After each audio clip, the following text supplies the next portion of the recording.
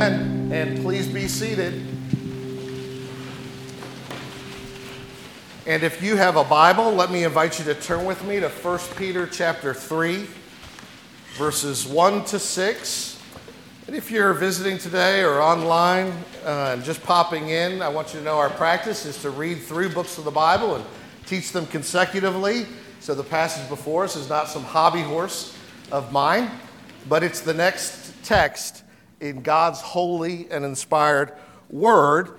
And where we are in 1 Peter chapter 3 now is we've come through 2 where Peter tells Christians to live an honorable life or to conduct themselves honorably as we live here in light of the goodness of the gospel, in light of knowing the grace of God in Jesus. And how do we live that honorable life? He's been mentioning how we submit ourselves to human institutions, even ones that treat us unjustly. So in chapter 2, beginning at verse 13, he talked about how Christians are called to be subject to state governance. And then in chapter 2, verse 18, how he even mentions servants, household servants or slaves, how they should be subject to household governance, even if they suffer unjustly, as our Savior Jesus did, who's the great example of how to do that,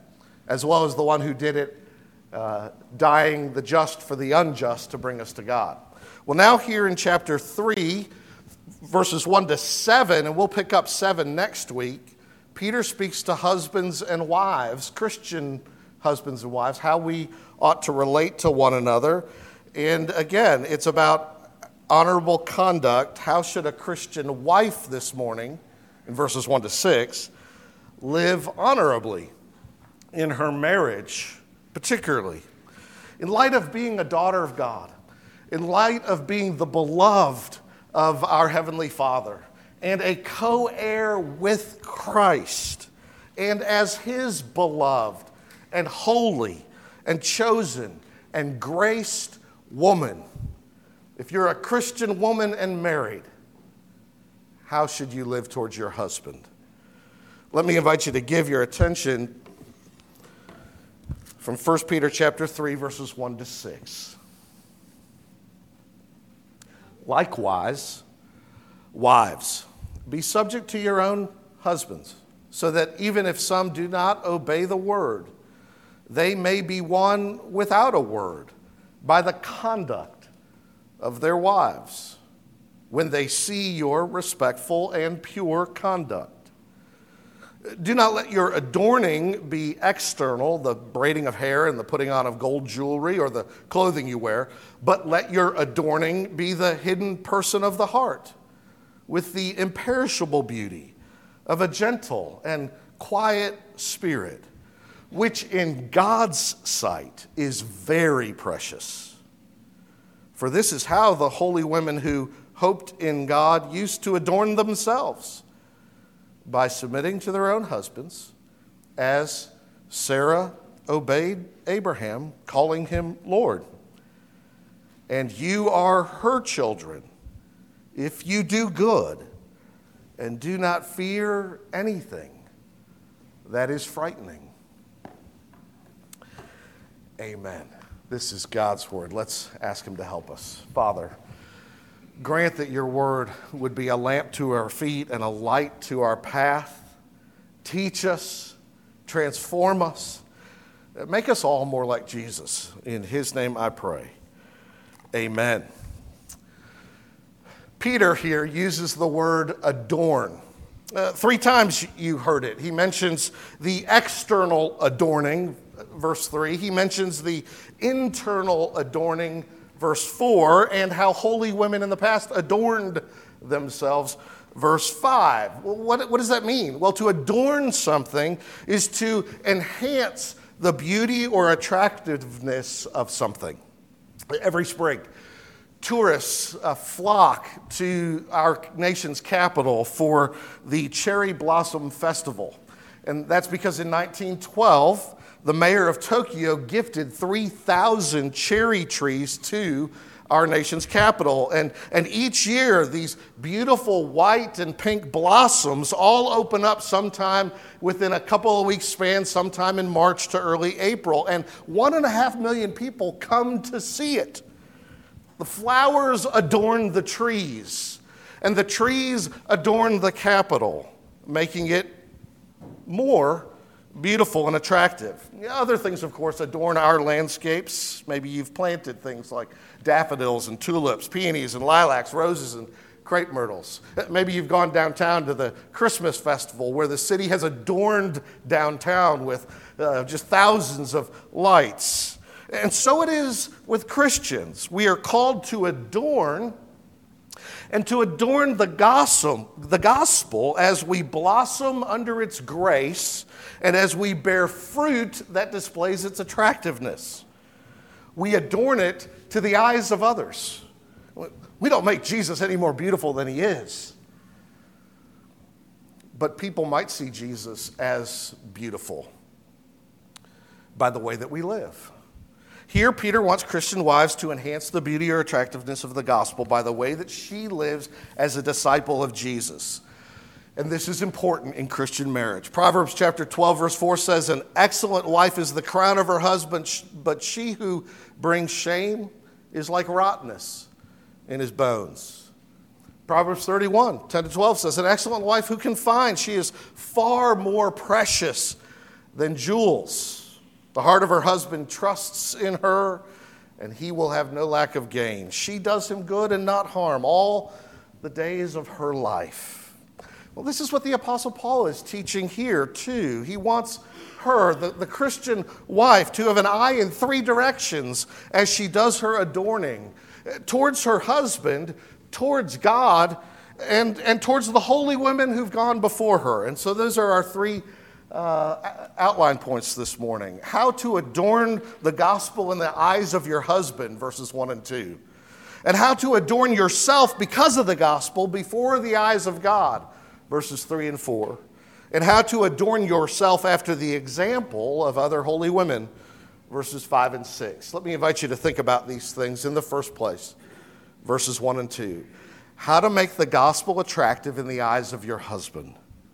Verse 1, "Likewise, wives, be subject to your own husbands, so that even if some do not obey the word, they may be won without a word by the conduct of their wives." And Peter, of course, is writing to a very mixed kind of people, but all under the umbrella of the ancient Roman Empire. And even ancient Roman pagans understood that marriage between a man and a woman was a really important foundational principle or institution for the health of a society. Not that everybody has to be married, and you can honorably serve Jesus as a single person. But most people all over the world in every culture, not just Christian or Jewish, have chosen to be married and are. And the Romans valued a well-ordered society for the peace of the empire. And as head of the home, the man was expected to lead his family in worship and to public worship. And in that day, they were expected, his family was expected, to worship the deity he prioritized. And so you can imagine the angst it might have created if a woman converted to faith in Jesus, but the husband hadn't. And she began to worship Jesus Christ as Lord and God, but her husband didn't. The neighbors might talk. What's going on in that family? The government might take a dim view of his household management or failure thereof. And his employer might question his character. So many went to the temple of the deity that oversaw the blessing, they thought, of their employer and their vocation. And now suddenly Joe shows up and his wife's not with him because she's worshiping a different deity. You can understand how that might create angst. A husband, especially a non-Christian husband, of course, here, might get angry with his wife. He might make unreasonable or unjust demands and mistreat his wife. What is she to do? What is a Christian wife to do? That's the question Peter is engaging. It's not a seminar on everything about marriage. But he says she is to likewise engage in honorable conduct. Like the citizen in chapter 2, like the slave at the end of chapter 2, she is to be submissive, but not in just the same way as those others. That's not how the likewise works here. He's not saying she should treat her husband like a citizen treats the emperor, and nor should she treat her husband like a slave treats its slave master. That's not what he means by likewise, but in an honorable way, likewise. It's not that her husband is the emperor and has the right to chop off her head, and it's not that her husband is a slave master and should treat her like property. But Peter here certainly isn't envisioning husbands strutting around with their chests puffed out, boasting of their power and authority over their wife, though many a Roman pagan might have done so. No Christian husband ought to take that view of their responsibility. And we'll get to you next week, but we have some things to say to you today. Peter is not imagining a Christian man and a Christian woman, brother and sister in Christ, marrying each other, and then the husband giving himself permission to be a tyrant. That isn't it at all. Both men and women, we know, boys and girls, old and young, share equally in being made in the image of God, Genesis 1. And yet are equally marred by the rebellion into sin, and yet equally in Jesus, through faith in him, redeemed. And we are co-heirs with Christ, as he'll say at verse 7. We are co-heirs of the grace of life, both male and female. All the way back at Genesis 1, given as male and female dominion over all the other creatures from the beginning. So I want to say, what a fool then is a husband whose basic, most fundamental operating principle, day to day and week to week, is do what I say. I'm trying to give you the attitude, right? That's what it all comes down to. Obey me now. It's an already dysfunctional marriage.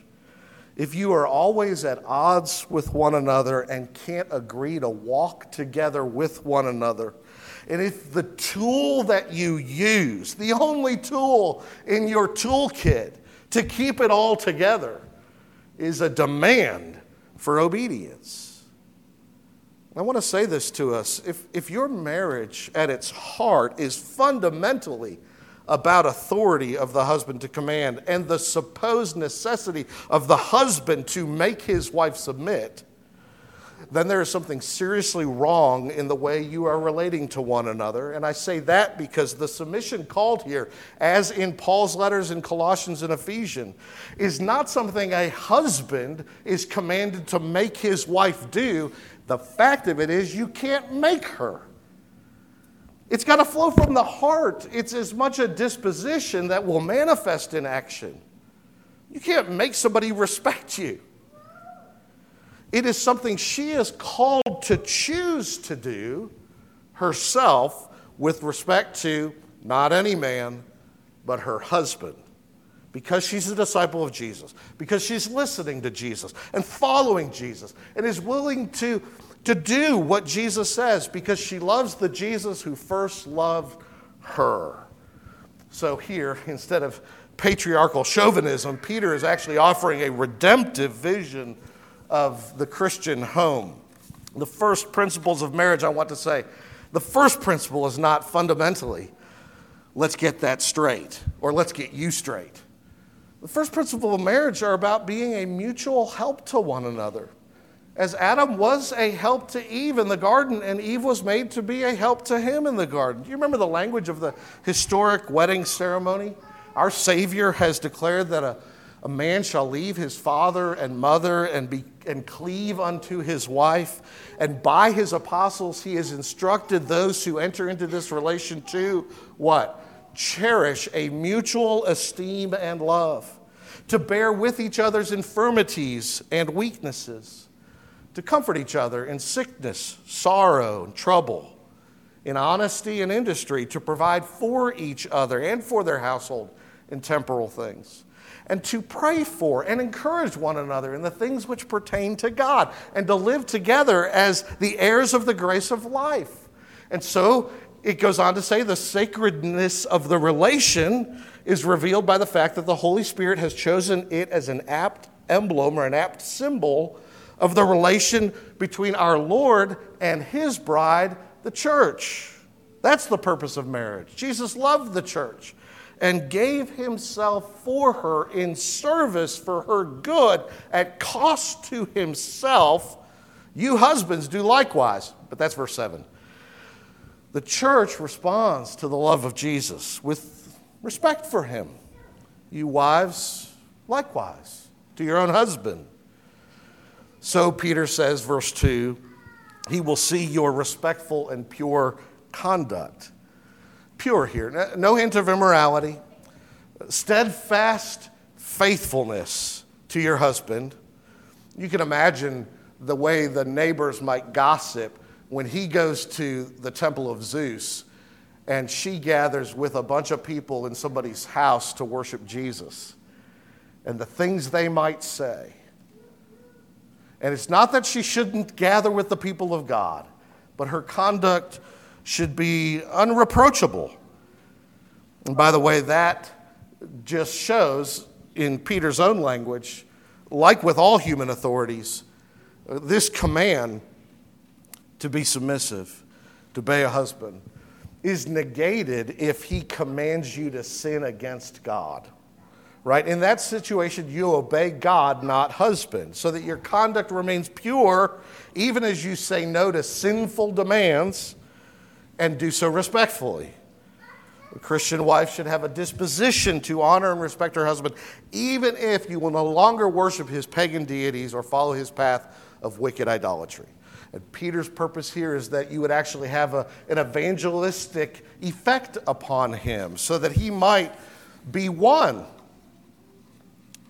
So that even if some don't obey the word, he means the gospel, they don't believe, they might be won to faith without a word by the conduct of their wives. Your conduct will speak volumes about the greatness and the grace of Jesus.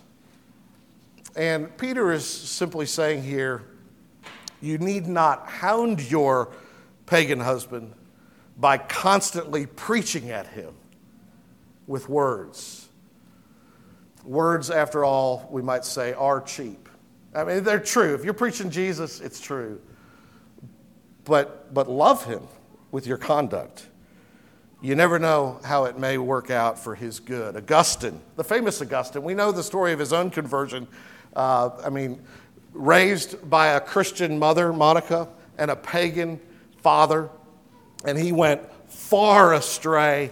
And through the prayers, the constant prayers and tears of his mother, God answered those and brought him back. I recently just read about his pagan father, Patricius, which Augustine writes about this in the Confessions, where he's writing to the Lord and says this, quote, she, his wife, or his mom, Monica, she served her husband as her master and did all she could to win him for you, speaking to him of you by her conduct, by which you made her beautiful. And finally, when her husband was at the end of his earthly span, she gained him for you. This deep and growing beauty of a woman who trusts in the Lord can have a profound effect upon her husband by the way that she treats him. And that's Peter's first point. Not only then should you seek to make the gospel attractive in the eyes of your husband, you should also consider what adorns your profession of that gospel in the sight of God. Verses 3 and 4 here. How to adorn yourself in the sight of God. Do not, he says, verse 3, let your adorning be external, the braiding of hair, the putting on of gold jewelry or clothing you wear. Now, don't misunderstand Peter here. This is not a blanket prohibition of these things, as if you could never wear your hair in a bun or a braid, or you could never wear a wedding ring or a necklace or an earring. Because if we take Peter strictly speaking, and make it a strict prohibition, then what do you do with the last thing he mentions? And what is that? Clothing. And no, he doesn't mention fine clothing or expensive clothing or beautiful clothing, as some translations add in a word that is not there. There is no adjective modifying the noun clothing. He just simply mentions clothing. And if you take them strictly literally and say you can't do any of these things, then it's absurd, because he's certainly not forbidding the wearing of clothing. The point isn't the clothing or the jewelry or the braid. The point isn't that you need to buy all your clothes at Goodwill or Potter's House. And we buy stuff there all the time, don't get me wrong. The point isn't you have to buy stuff there, wear them only if they don't fit properly and are drab and are already well worn before you bought them. The point is not to focus on those mere external things instead of, or in the place of, or to the exclusion of the far more important internal things. Verse 4. Verse 4, but let your adorning be the hidden person of the heart. Like when the Lord said to Samuel in 1 Samuel 16 about choosing a king for Israel, it holds true for all. The Lord sees not as man sees. Man looks on the outward appearance, but the Lord looks on the heart. And what does the Lord say about the beauty of a woman? Proverbs 31:30, charm is deceitful, and beauty is vain, but a woman who fears the Lord is to be praised. So Peter says in verse 4, let your adorning be the hidden person of the heart with the imperishable beauty of a gentle and quiet spirit, which in God's sight is very precious. What beauty is imperishable? What beauty doesn't degrade with age, wrinkle with worry, get tough and dry and flaky from too much sun, or need to be pasted over to hide its blemishes? Not the outward adornments, but the unfading beauty of a gentle and quiet spirit. Now, what is that? Gentle here it's meek. It's an attribute of one who belongs to the kingdom of God. For Jesus said in Matthew 5:5, blessed are the meek, for they shall inherit the earth. And meekness is not weakness. It is power under control. It is the expression of God's power and God's grace at work in your life to discipline your natural strength manifested improperly in an ungodly way. To be meek is not to insist on your own way or your own rights as you grab for power or grab for authority out of self-preservation or self-advancement. The meek, Jesus says, inherit the earth, even the new heavens and the new earth, as a gift given and received, not by taking it by force and resolution.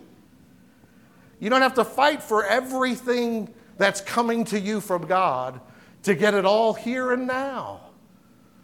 We inherit it. And so, God works this character trait in us, and it can grow. We can become more meek as people. But with regard to marriage, it's important. Proverbs 19, verse 13 says, a foolish son is a ruin to his father, and a wife's quarreling is a continual dripping of rain. Proverbs 21, verse 9, it is better to live in a corner of the housetop than in a house shared with a quarrelsome wife. Proverbs 27, verse 15 and 16, a continual dripping on a rainy day and a quarrelsome wife are alike. To restrain her is to restrain the wind or to grasp oil in one's right hand. Who can restrain her? The writer of Proverbs is inviting us to ask. Well, not her husband, and not even she herself. Only God can restrain us and make us meek. Meekness is a fruit of the Holy Spirit. The fruit of the Holy Spirit is love, joy, peace, patience, kindness, goodness, gentleness, meekness, and self-control. And the reason it's a fruit of God's Spirit at work in you, and the only way you can get this, and why it shows itself in true disciples, is because God is slowly and over time, transforming and renewing us after the image of his own Son, our Savior. And of Jesus, he himself said, Matthew 11, "Come to me, all you who are weary and heavy laden, and I will give you rest. Take my yoke upon you and learn of me, for I am gentle," meek, "and humble," or lowly of heart. Meek and lowly in heart. So God isn't calling you to something strange. He's calling you to be like your Savior, with a fruit that we're all called to. But not only gentle here or meek, but with he says, a quiet spirit. And he doesn't mean by quiet here, quiet as a church mouse, scampering about softly in the darkness so nobody can hear you, nobody can see you, ducking and hiding and staying hidden behind the walls. That's not what he means. He doesn't mean never speaking your mind because your lips are tightly zipped. The scripture actually celebrates the wife of noble character. Again, Proverbs 31. She opens her mouth with wisdom, and the teaching of kindness or covenant love and faithfulness is on her tongue. Rejoice for a wife like that. But what he means by a quiet spirit here is a tranquility or a stillness or a God-given inner calmness, so that we're undisturbed in heart and in our heart of hearts as we find our contentment and put our hopes in God. Because your trust is in one greater than this either wonderful man or this schlub you're married to.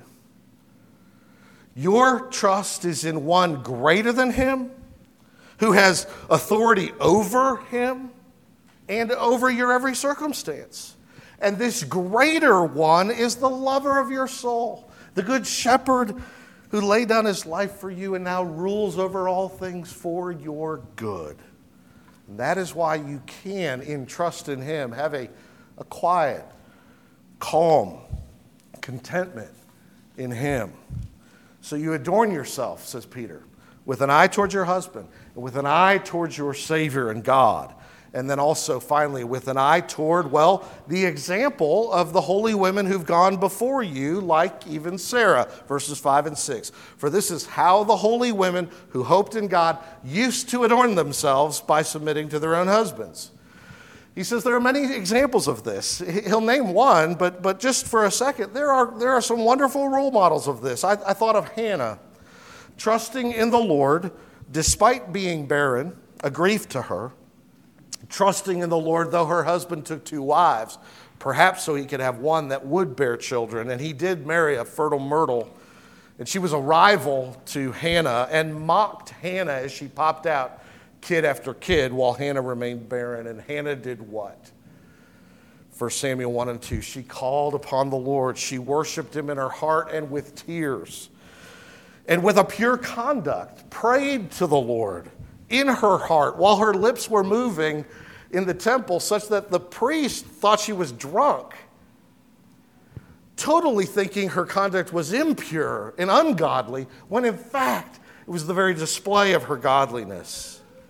Pure in her conduct and respectful towards her husband. Or think of Abigail in 1 Samuel chapter 25, that God-honoring, wise, or as it says, discerning and beautiful wife of that, and this is the language again of the Bible, of that harsh and badly behaved fool named Nabal. When Nabal, her husband, mocked David and his army and wouldn't help him, he was about to lose his head and he didn't even know it.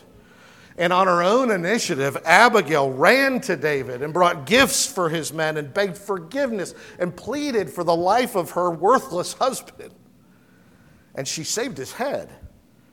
And she saved David from a guilty conscience because he didn't commit murder, a hasty murder. And so she honored her husband and honored the Lord's servant David by her wise and noble and humble and winsome initiative. Now, there are other examples. Peter mentions Sarah here. That's his example, verse 5. For this is how the holy women who hoped in God used to adorn themselves by submitting to their own husbands, as Sarah obeyed Abraham, calling him Lord. Now, don't read too much into that language, Lord. It's all lowercase Lord. She didn't call him God. She didn't call him Yahweh, the God of the Old Testament, capitals Lord. But she does use a term of respect for him. And you'll find it in Genesis 18, where she speaks of him as her Lord, or she speaks of him as we might translate it, and the Bible does, sir. Or we might say in our own language, a mister. A kind of respectful introduction before you name their name. Probably, of course, not with that kind of formality in the home as she talked with Abraham, but certainly with that kind of a respectful disposition. This is how, after all, the word the woman at the well used when she spoke of Jesus and addressed him, when he said to her, the water that I will give will become a spring of water welling up to eternal life. And she said, Sir, give me this water. Lord, give me this water. But she didn't see him yet as like the Lord God. She was being respectful. She says, Sir, I see that you are a prophet. Or like the Philippian jailer in Acts 16 who experienced the earthquake and the doors sort of blew off the prison and he was responsible at the point of death for any escapee. And so he feared and rushed in and fell down before Paul and Silas who hadn't escaped and then said, Sirs, what must I do to be saved? Lords, same word. Well, she did too. Sarah spoke respectfully to her husband and of him, and she obeyed Abraham. Her submission manifested as obedience at the point where her will and Abraham's will conflicted. How can two walk together, after all, unless they are agreed? Asked the prophet Amos. How can two conflicting wills walk together unless at some point they get on the same road, headed the same direction, because they're on the same page? What's the alternative to that between two people living together in a home? War? Manipulation? Deception? Divorce? Sarah chose to walk with Abraham, the Bible is saying. And she chose obedience, where undoubtedly persuasion didn't bring him to her way of thinking. And God calls Christian wives to walk with their husbands, arm in arm, shoulder to shoulder, not a step behind as the little woman hidden away, mouth shut, but in harmony and unity, walking forward together, supportive of her husband, a help to him as he is to be a help and servant to her. And so Peter says, you are Sarah's children if you do good and do not fear anything that is frightening. You share the faith of Mother Sarah, so to speak, and her God is your God. The God who kept covenant with her keeps covenant with you, Peter says. So therefore, keep on doing what is good and right in God's eyes. And don't fear your husband, even if he is a pagan. Don't despise him. Don't reject him. Don't make your home a place of hostility to him. Don't make your husband eager to leave in the morning and sorry he came home at night. Why not make him glad he's home? And why not make him wish he could spend all day with you? In other words, love him with a Christ-like love. Honor him as the church honors Jesus. And because you want your husband to honor Jesus too. May the Lord help us do that. We need a lot of grace. Let's pray.